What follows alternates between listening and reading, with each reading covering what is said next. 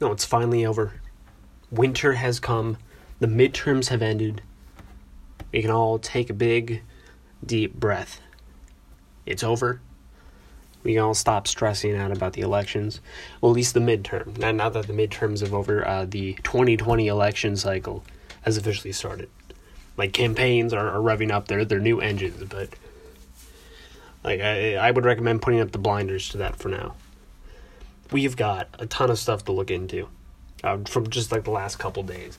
The midterm results for the House and Senate, some of the governor positions as well, some of the key positions taken by both Republicans and Democrats.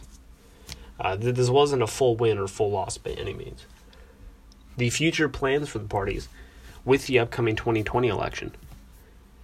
How do they plan to move their party forward and enact plans in this bipartisan situation?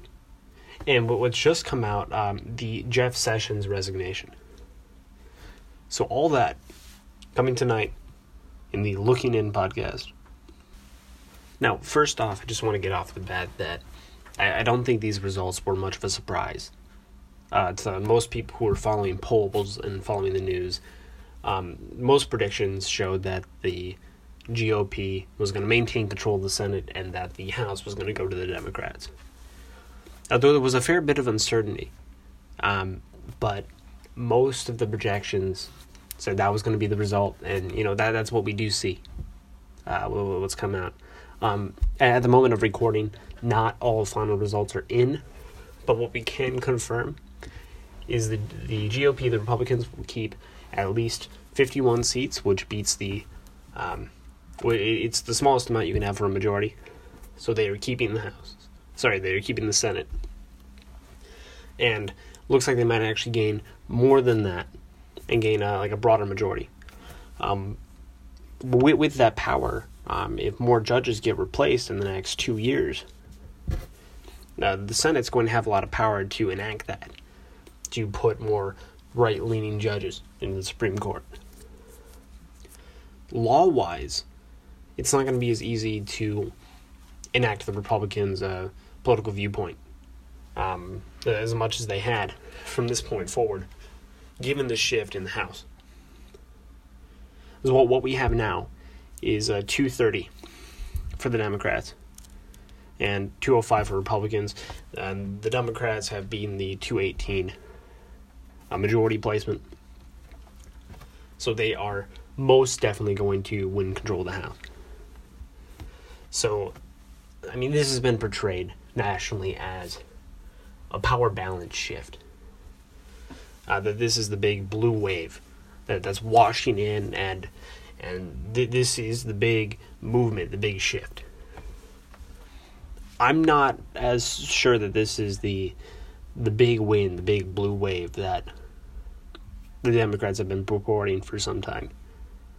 I think this was a win for both sides, with the GOP gaining Senate seats, and losing the House. That was a big loss. And a win for the Democrats with winning the House, and a loss in showing that they weren't able to sway as much influence in Senate seats or in governor positions. Passing laws from this point on, which we're going to get into soon, it's going to be much more difficult with this bipartisan legislature. You're either going to have moderate bills or nothing but bill obstruction, or more of a House subpoena situation where the goal is to investigate Trump and try to push for his tax returns and to investigate the parts of them and to put the focus on being an anti-Trump party if they're not able to make anything happen law-wise. Because everyone wants to seem productive, even when you have dueling parties in the House and Senate. No one wants to look like we couldn't do anything, because that doesn't show up well in future ads in the next campaign, that you sat there and did nothing.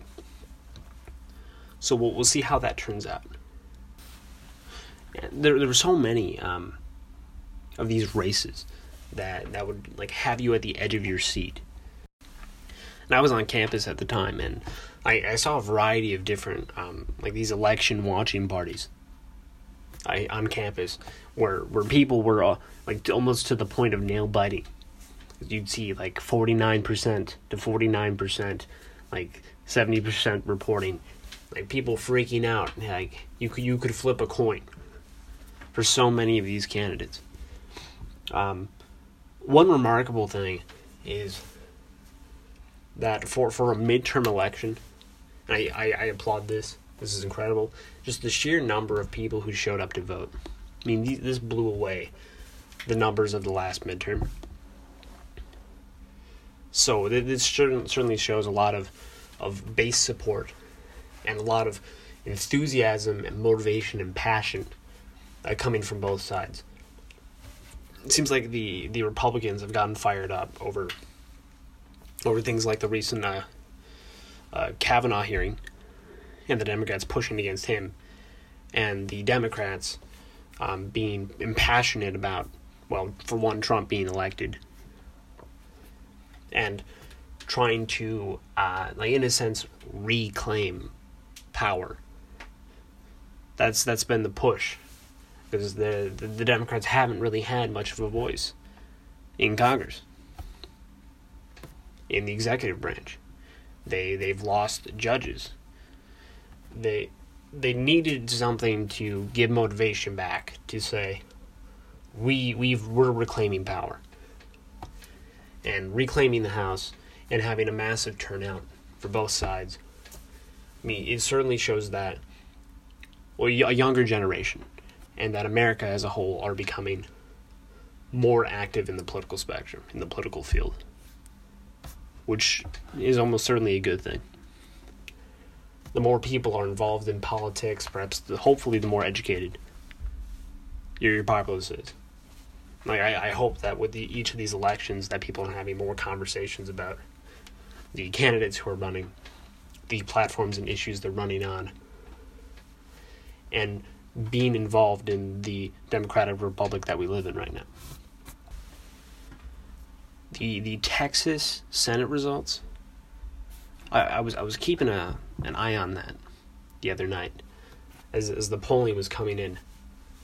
Wow, I thought Ted Cruz was done for. I thought he was going to be out. It was neck and neck for most of the polling as it was coming in. And right at the end, Ted Cruz pulls in.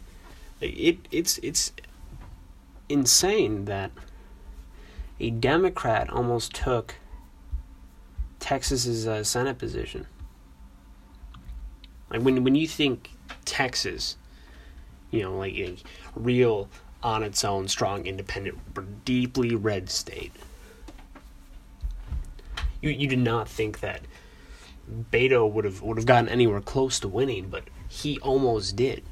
Like the numbers I'm seeing right now, it's 51% Ted Cruz to 48.3% Beto. Just wow. This was almost too close to be comfortable for Republicans.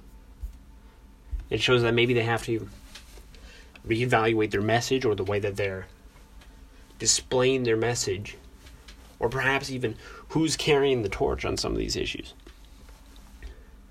So when you have something that's as contentious as Texas almost go blue, it's a real concern to the Republicans, and in many ways a real passionate outcry from Democrats that this is a chance to swing things, but it didn't go blue. That's part of the reason why I argue that the blue wave didn't really sway as much as it needed to. There were a lot of close positions. In the Senate, it seemed like a lot of these close calls went to Republicans, and in a lot of these states, Trump went and he did talks to really rile up his base, to get them motivated out to vote. He even with his lower than average approval rating, he's still able to rally up his base and get them to go and vote. He has that power of impassioning his base. In the more contentious House positions, you saw that a lot of them went to Democrats. Perhaps that's just due to how this election was sliced up for this midterm. And I think that has a lot to do with the exact results we got, but definitely a contentious race all around. And not a definitive win, not a real visible push from one particular side in this battle. And with the polling still coming in, Florida is still contested, Arizona is still contested. Wow, like Mississippi, like projected winner is like the incumbent Roger Wicker. And this is really interesting with Mississippi, the other Senate position. They're having a runoff election because in Mississippi they have a special election if no one gets at least 50% of the vote. So both Cindy Hyde-Smith and Mike Espy, they're both advancing to the next round because the candidate Chris McDaniel got 16.5%. I'm pretty sure when this does go to runoff that Cindy Hyde-Smith is going to take this away. Because Cindy got 41.5% of the vote. Mike Espy got 40.6%. And this other guy, Chris McDaniel, he's also a Republican. He was just trying to get in there and win. 16.5%. And then the other Democratic candidate who is not advancing, Toby Bartay, 1.4%. So if you throw all of Toby's 1.4% to Mike's, he now has 42% of the vote. If you say all of Chris McDaniel's votes are now going to Cindy Hyde-Smith, she would easily have 57%. Sorry, 57%. So I think Mississippi's runoff, that's going to go Republican, just as a general prediction right now. Other crazy things that have gone down in this midterm election. While not a party nor a candidate, while not being exactly clear who did better or who really took it away in the midterm elections, there's one thing that does seem to be sweeping across the boards in the nation, and that's the vote for marijuana in the United States. The midterm elections are showing this. Michigan voters have just added themselves to the states legalizing cannabis, and it's the first state in the Midwest to do so. This could easily cause a cascading effect to other states in the Midwest. Missouri and Utah both approved initiatives in this midterm election to legalize medical marijuana. Not recreational, but medical. That's two more states that are leaning closer to this national initiative. Not the entire state, but several Ohio cities, they approved local marijuana decriminalization measures. And as we've seen in other states with decriminalization, it puts marijuana prosecution for law enforcement at the bottom. It makes it the smallest thing to pursue. This is not seen as a serious crime in these cities. North Dakota, they tried to pass that, but that measure failed. And Wisconsin, around half of their counties and cities here in Wisconsin, had a referendum this midterm on marijuana. Now, this was not a referendum to change the legality, but more of a poll in the polls to see what people thought. Would they approve of a measure to legalize at age 21? And vastly across these Wisconsin cities, in the counties, there's widespread support in Wisconsin. And with the election of Tony Evers by an incredibly close call, incredibly close match. It does seem like Scott Walker has conceded. There were talks about recount because of how close it was. It was in the there was one point when I was watching this where they were only a few hundred votes apart. Within the last hour or two of vote counting. Such a close election across the board. And then Tony Evers has promised to legalize marijuana after a state referendum. As this referendum was only half the state, there would have to be some sort of new referendum, and then marijuana in the state would either pass or fail, dependent on that.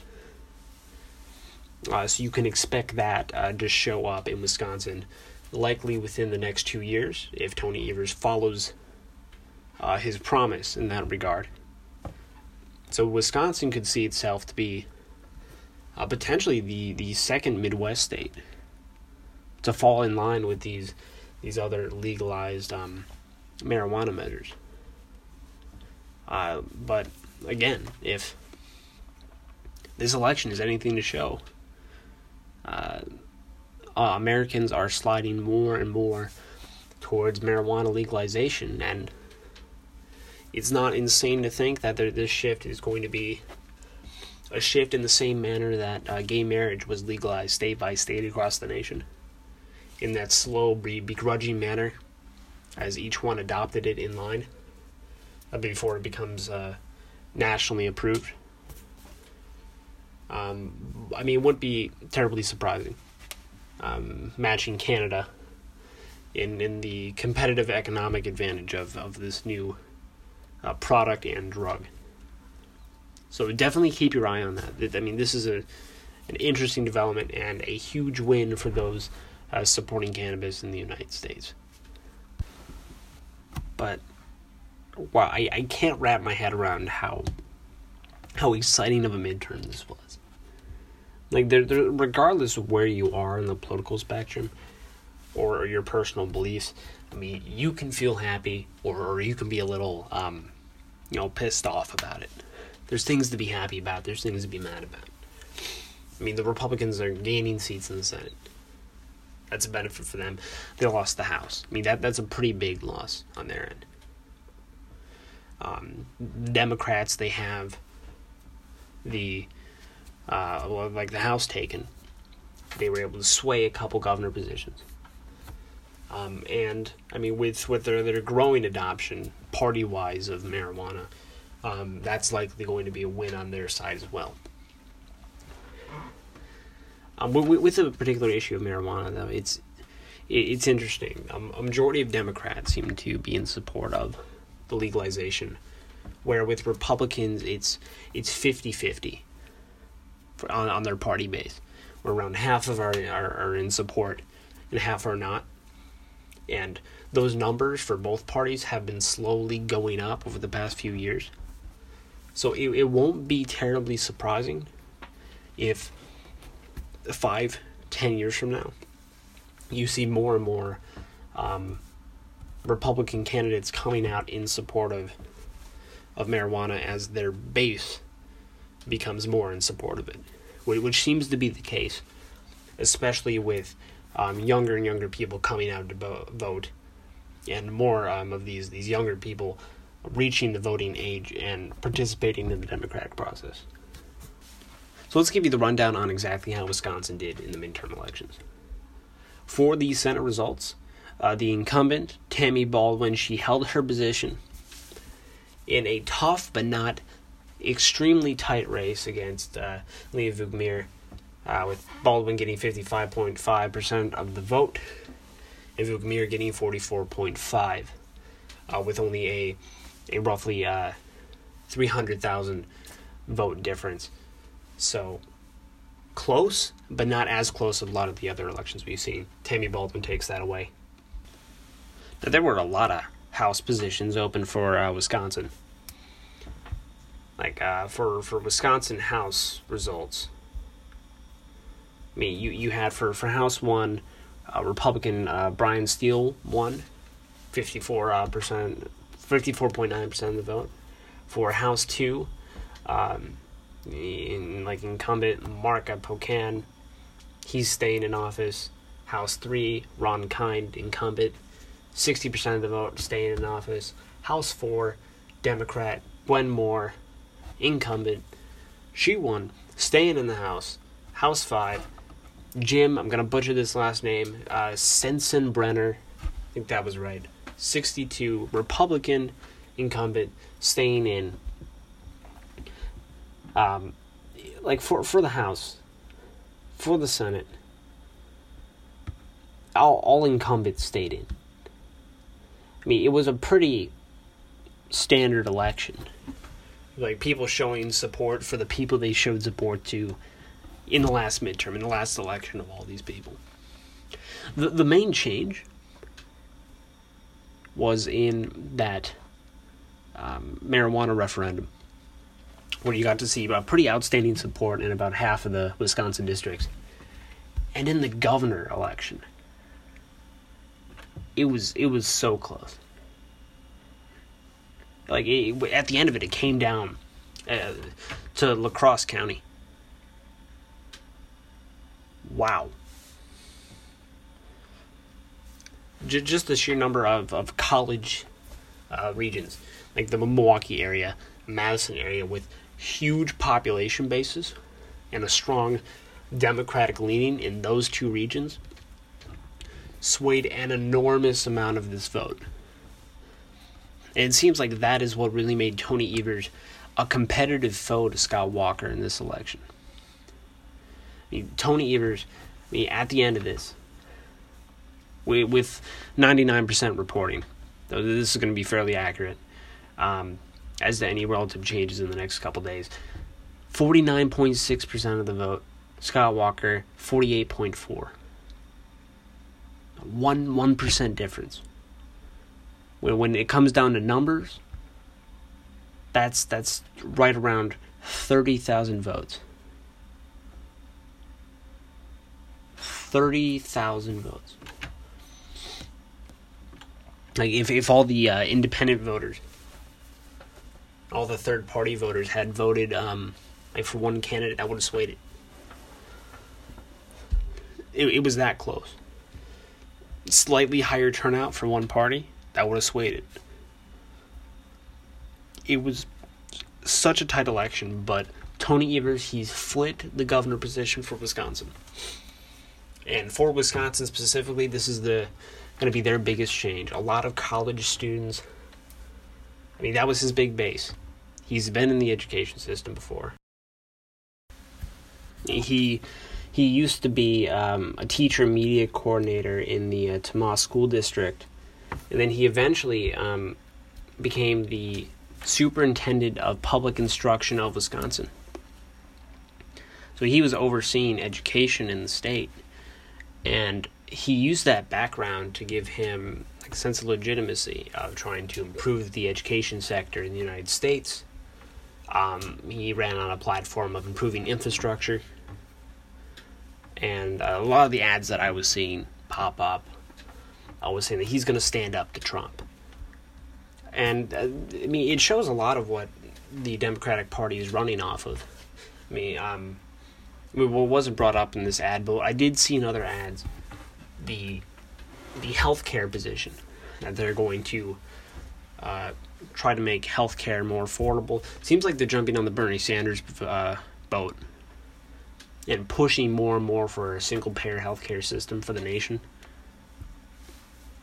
And that's a big platform they're running on the position of unions and the education sector, and particularly teacher unions. That was really contested in Wisconsin. For the last couple of years, the teachers' unions were very much against Scott Walker. This goes back to the 2011 Wisconsin Act 10. This was known as the Wisconsin Budget Repair Bill. And this was used to address the deficit at the time, the $3.6 billion budget deficit, and it had a lot of cuts. And one of the things it cut was something called collective bargaining. And this was meant to limit collective bargaining or union wage negotiation. And they put a cap based on the Consumer Price Index on the total wage increases. So you could say this put limits on how much the unions could bargain for, or how much they could try to agree for more of, and then contracts would be limited to 1 year. Wages would be frozen until the new contract is settled. And then collective bargaining unions were required to take annual votes to maintain the certification as a union.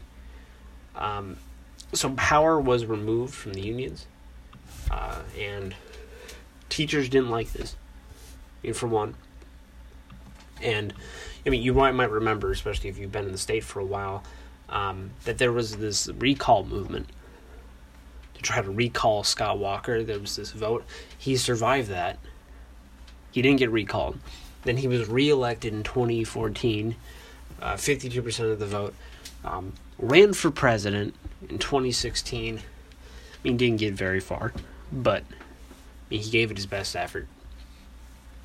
And we get all the way here, 2018, and irony strikes when you least expect it.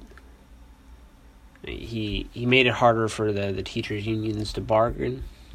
You could be for teachers' unions, or you might not. But there's a certain irony that someone from the education sector ended up taking him down. Kicking Scott Walker from his throne and taking his seat. The superintendent of public institution of Wisconsin. There's this guy in the education sector. There's something ironic about that. I think that's what leaves a sweet taste in so many of the college students' mouths, and anyone who seems to be in the education sector, they're very happy with how this turned out. But that's Wisconsin. We'll see where Tony Evers goes next.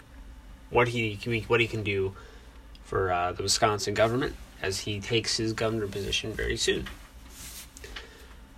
What about the nation? What happens next? Well, there's certainly several Senate and House seats to be found. How big of a lead are the Democrats going to get? How many seats are they going to settle at? 240? Maybe. We're going to find out soon. So there's still wiggle room for both parties. The GOP could jump from 51 to 53. But it's pretty settled. We know who's in the majority. So now you have a Republican Senate and you have a Democratic House. How are they going to make laws? You had a flip of this back in the Obama administration, where we had a Republican Senate and we had a Democratic House. And what do we see? What were the results of this mirrored arrangement when we had President Obama in office? Well, the two legislative bodies were not able to work together. They weren't really able to enact laws. There were often filibusters on the Republican side in the minority in the Senate to prevent laws from going forward. And you saw a large number of executive orders and executive actions by the president. And when executive orders and executive actions, at least within the last couple months, have been seen by the Democrats as an abuse of power by the president, perhaps their control of the House and potential blockading of legislation could encourage and promote the exact behavior by the president that they don't want to have. So it's entirely possible that you could have gridlock and you could have these blockades that, certainly wouldn't make anybody happy in this situation. But will we have that gridlock, or will there be a bipartisan solution? Nancy Pelosi, current minority leader and likely soon to be House Speaker on the Democratic side, she believes there's a bipartisan solution. In her speech after the Democrats won the House, she said, quote, "We believe we have a responsibility to seek common ground where we can. Openness and transparency, accountability, and bipartisanship are a very important part of how we will go forward," end quote. Well, she's starting this off with the idea that we will be able to work together. we will be able to keep people accountable, and we will be able to create laws together. I mean, will that happen? I mean, hopefully. Trump had also told reporters on Wednesday that he saw an opportunity for a, quote, beautiful bipartisan solution, end quote, on a variety of different issues. But he also said that this could be compromised by potential Democratic investigations into the administration. So take that as you will. With, as we'll talk about later, the Mueller investigation and what's going on with that, as well as the fact that now Democrats control the House. With that, they get subpoena power. They can try to subpoena the president, try to get tax returns, or a variety of other, attempts at investigative analysis of the president through subpoena power. The House also now has the power to impeach with the Democratic control of the House. So these are all tools in their toolkit of ways that they can attack the president. I mean, will they use them? And what will the effectiveness be? How will this affect the integrity of our nation and the legislative impact moving forward? Regardless of this future potential path forward, Donald Trump seems to approve of Nancy Pelosi, at least as in the speaker position, when he said, quote, in all fairness, Nancy Pelosi deserves to be the chosen speaker of the House by the Democrats. If they give her a hard time, perhaps we will add some Republican votes. That was on a tweet he had November 7th. I don't think they're really going to give Nancy Pelosi a hard time. I don't know where he came up with that. It seems pretty likely that the House Democrats are going to vote Nancy Pelosi in as the House Speaker. I don't see a reason they wouldn't. She's a very eloquent way of taking on the role, and I think she's likely to get that position back. Pelosi also said, quote, yesterday's election was not only a vote to protect American health care, it was a vote to restore the health of our democracy, to put an end to unchecked GOP control of Washington, end quote. So, the idea of protecting American health care. You've seen a lot more Democratic candidates run off of like a single-payer solution. I mean, Bernie Sanders was really driving this into the heart of the Democratic Party, particularly through his 2016 presidential bid. And it's clear that this has swayed the party in that direction, the direction of, the idea of health care for all. And this could certainly come into conflict with a Republican legislation who are very against this. I mean, if this is one of the issues that they're going to push, I don't think we're going to have that beautiful bipartisan solution that Pelosi and Trump seem to be both rooting for. I mean, if you're going to try to tackle issues in a divided Congress, they need to be issues that probably won't move very far forward. It's small steps and on a moderate platform. Those seem to be the two things that you need to pass legislation in a divided Congress. If they go straight down the healthcare route, it's likely to get the Democratic base excited, and maybe that's the goal. But in terms of enacting bipartisan law, I'm not sure that's the right route. Pelosi also said that Democrats, quote, do not intend to abandon or relinquish their investigative and oversight responsibilities when the majority is seated in the new Congress in January. Quote, this doesn't mean we'll look for a fight, but when we see the need to go forward, we will, end quote. So, with the idea of the subpoena power and the impeachment power, they're not putting it off the table. They're more than willing to use it, and they feel justified in utilizing subpoena and even potential impeachment power. When they say look for a fight, that's what they mean by their investigative and oversight responsibilities. So it's, like I said, it's a tool in their toolbox. And it's unclear to the effect of whether that will be useful to the platform or whether it will give them the information or end result they wish for. Something I found entertaining as I was watching Pelosi's speech is that she's actually starting to pull in bits of Trump's rhetoric. I love this. Like, quote, we will drain the swamp of dark interest money in our elections, end quote. That was from Pelosi. I mean, people found it kind of funny when Trump was saying, we're going to drain the swamp. We're going to drain the swamp. I mean, even if it does sound funny when the guy says it, it's certainly a good position to hold. It's a strong position to hold. No one likes the idea of a corrupt government. So if you say we're going to drain the swamp, we're going to get rid of corruption, we're going to get rid of dark money, which is where Pelosi's going with this. I mean, the goal is to increase confidence in your government. If you don't trust your government, if you don't think they're working for you, you're not going to even want to vote at all because you think it's all rigged, it's all corrupt. Why even bother dealing with government if I know they won't listen to me? So perhaps the idea of draining the swamp, maybe that's a bipartisan deal. Maybe there can be laws on transparency in government. I think that's something both parties could begin to agree on. But the idea of the investigative powers of the House, and that is their responsibility. They do have the subpoena power. They do have impeachment power. Mitch McConnell seems to doubt the effectiveness of pushing down that route of attack. And he preferred to, he went back to his old party's investigations in the 1990s of Bill Clinton. I'm sure you remember the investigations into that and the purpose of trying to impeach that man. And Mitch McConnell said this, quote, "We impeached him. His numbers went up. We went down. Democrats will have to decide just how much presidential harassment is good strategy. I'm not sure it'll work for them." He also said, quote, "Presidential harassment was something we deeply engaged in, and it improved the president's numbers and tanked ours. It might not be a smart strategy, but it's up to them."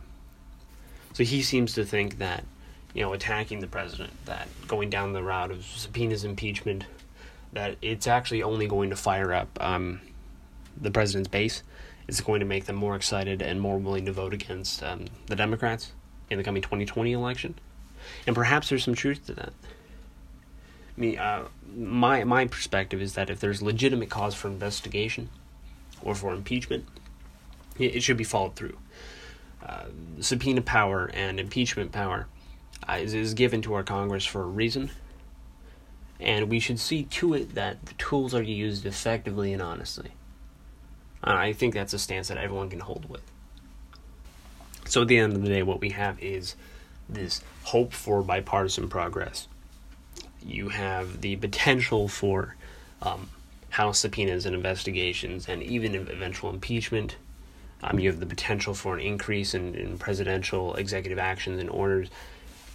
And more confidence on the left. There was ambiguity to some people of whether or not they'd regain the House, and there was this big hope again for that blue wave. While it's arguable whether or not there was a blue wave, there was certainly a reclaiming of the House. And if this was the Democratic Party, if you can see it as them regaining some control or rebuilding themselves in preparation for the 2020 election, I think they did a decent job of that in this election. They've proven their support, and they've proven that they're able to push back and regain some of those seats and positions and power in government that they lost back in 2016. Another interesting thing that came up really related to the midterms is you had this stock market spike right after the midterms were over. I mean, the Dow Jones Industrial Average, that closed up 545 points. Huge gains, mainly by United Health and Apple. The S&P 500 gained 2.1%, and this was mainly driven by industries such as healthcare, tech, and consumer discretionary sectors. Each rallied more than 2.8%. NASDAQ Composite rose 2.6%. Post midterms, there's usually some change in the stock sector, but this was the biggest gain, midterms gain, in the stock market since 1982. So this is a pretty decent change. This is a big increase, and people seem to be more optimistic, seemingly, about big tech industry and big health industry.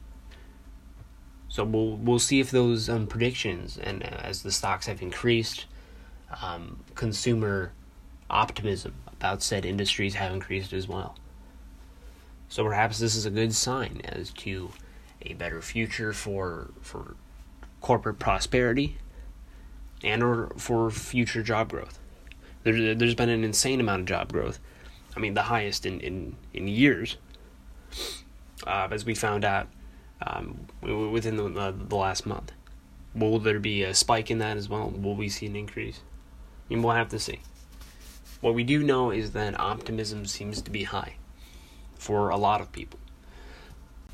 But where things really seem to go off the rails, and there's so much happening during the midterms right now.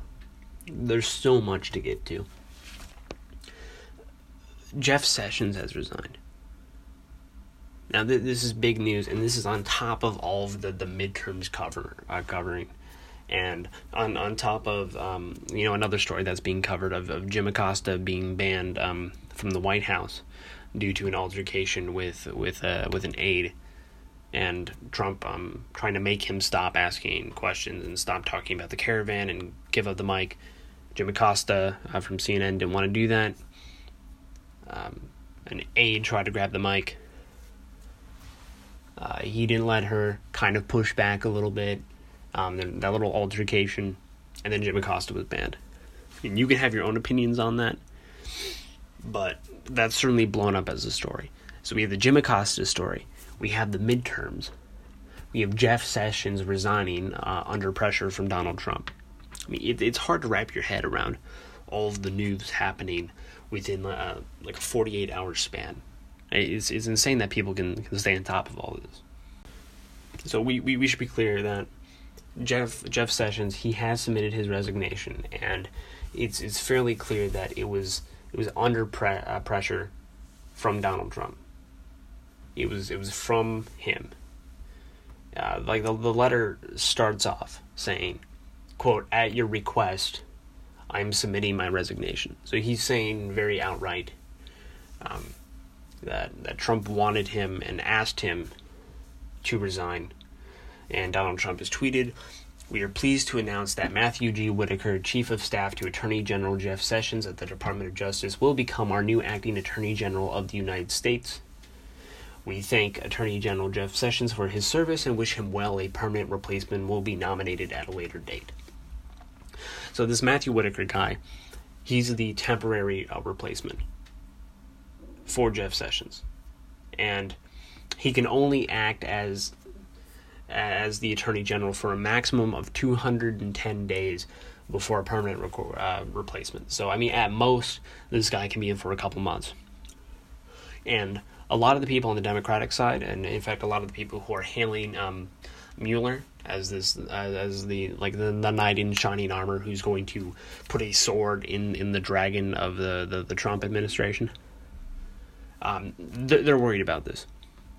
And we're going to get to that in a minute as to why people who are really for Mueller would be concerned by this change. But we need to get our heads around why Sessions would be fired in the first place and give us the little bit of the timeline so we can understand the context of all of this. I mean, Jeff Sessions has been with Trump for some time. I mean, since it seems to be like the beginning of their campaign. And it seemed to be a good relationship. When Trump, however, had his first address to Congress, he was actually getting some pretty positive reviews. People were saying that he was actually more presidential. He was actually getting compliments, which, I mean, with the news and Twitter replies, this is pretty new news for the guy. So it seemed to be a positive change overall for government and unity. And the very next day, evidence and accusations came out that Jeff Sessions had lied earlier under oath when he said that, quote, "I have been called a surrogate at a time or two in that campaign, and I did not have communications with the Russians." However, he was found to have worked with Russian ambassador Sergei Klizyak at least twice while working with the campaign. So he met with the Russian ambassador twice, and he said under oath that he had never had Russian contacts. So either it just slipped his memory, or he intentionally lied. Or he didn't see this guy, this Russian ambassador, as a Russian contact, which is seemingly kind of hard to believe. Regardless, this was not looking well for Jeff Sessions. And with the investigation into the 2016 campaign and the claim that there was Russian meddling, and the what we now know as the Mueller investigation, Jeff Sessions, as the Attorney General, would be sort of the boss in this situation, to put it simply. Like the overseer. This would be the kind of guy that Mueller would have to give his report to at the end of the day. So, in an attempt to not look biased in the situation, Sessions recuses himself. He says, "I won't be involved in this." And then we had a temporary replacement for this particular investigation, Rosenstein. And while Sessions had recused himself, Rosenstein would be this sort of independent overseer to the Mueller investigation, and it would be away from the recusal from Jeff Sessions. Trump wasn't a fan of this situation since it removed a lot of his control from this investigation, and it moved it away from him. He didn't have power over this narrative, and it became more and more a point of media focus, which was not pleasing to the guy. This was all bad publicity. I mean, past that point, there's been accusations of Mr. Sessions having disloyalty from Trump, and Trump calling Sessions unfair, and we finally got to the point of getting him to resign after a long feud on Twitter and stories of what Trump was saying about Sessions, behind the doors of the White House. Like, finally, the feud has ended by just telling Sessions outright to resign, and now he's out. So now there's been a replacement. And the replacement is this guy, Whitaker. And with this replacement, there's no longer that recusal from the Russian investigation that Sessions had. Whitaker hasn't recused himself. He's the now acting Attorney General. So Rosenstein's position as the overseer of the Mueller investigation is gone, and Whitaker is taking that control. Whitaker has publicly spoken out against the Mueller investigation, saying that it was going too far. And Whitaker has the power to file under Mueller, quote, for cause, end quote, as outlined for the rules of governing the special counsel's office, if just cause is found. So there's two main concerns from the Democrats, and namely people who are concerned for the Mueller probe and whether or not it will be handled legitimately and whether or not it will be able to go forward unimpeded. If Whitaker were to fire Mueller, someone could be replaced who doesn't really care about the investigation. That's part one. Could his department be defunded? I mean, that's possibility two. Could Whitaker just throw the investigation in the trash? I mean, that's possibility three. So you have three lines of attack that this investigation could be assaulted from if Whitaker really wanted to shut it down. I was hearing tonight that there's planned protests across the nations to try to defend the Mueller investigation. And we're saying that this change in Attorney General is an obstruction of justice. From the point of view I'm looking at, this act in itself is not an obstruction of justice, so long as Whitaker himself does not interfere directly with the investigation or attempt to shut it down. While it's clear that he doesn't like it, so long as he does not act on his personal views, we don't have obstruction. Where you're at right now, it seems to be, one step before obstruction. People are, I can see a comparison to the Nixon, the Monday morning massacre, where you had people fired until Nixon was able to get someone in who would actually fire the people investigating him. Could be looked at as sort of this stretching long-term Monday morning massacre under the Nixon administration. But the key detail is whether or not the Mueller investigation is going forward. It doesn't seem like you have obstruction until the investigation itself is impeded in some way, purposefully, by the Trump administration, and particularly Whitaker in this case. Then you would have legitimate obstruction, and you could point your fingers at it. So people are concerned. I don't think what we have here is obstruction, but there is certainly concern, and I mean, it's fair to raise your voice and to be heard, and to say that you would not want, say, Mueller to be fired or this investigation to be, defunded or thrown out by Whitaker. I mean, it seems irresponsible. If there's actual evidence, if there's actual facts that Mueller is going to bring to the table, and it seems like they're writing their final report now from what I've been reading. I mean, it should be able to go as planned, and then we can all take a look at what Mueller has to say when they finish their investigation and determine the legitimacy of what they found, and determine whether or not Trump has actually participated in obstruction of justice, or has, as the claims have gone, committed treason or worked with Russia. We need the evidence. And to get actual evidence, you need Mueller to finish his investigation. Shutting it down doesn't look like you're innocent, and shutting it down doesn't look like you don't have anything to hide. The most responsible thing to do here on all sides is to allow the investigation to conclude, and if it finds nothing against you, you put your hands up and you say, well, they couldn't find anything. Oh, well, he has investigation. It was legitimate. I mean, that should be the plan here, if, say, you are innocent. So we will have to see how Whitaker handles this position. I mean, he can only be in there for 210 days. Who the new Attorney General will be, and how this Mueller investigation will be handled from this point on. There's so much that you have to keep your eye on in this election cycle. It's every day that it seems like we have a new story coming up. So be aware and be wary of all the changes happening in the department. And let's see if we can follow this story over the next couple weeks and see what happens. I try to be optimistic about these issues and give the best stance I can. And I hope you stay informed as well. And you look into these issues and you stay informed as to the state of your government. And if you voted earlier this week, good on you. Stay involved in democracy. And for a healthy democracy, we need an informed democracy.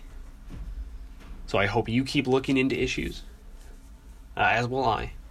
This is Alex from Looking In, signing off.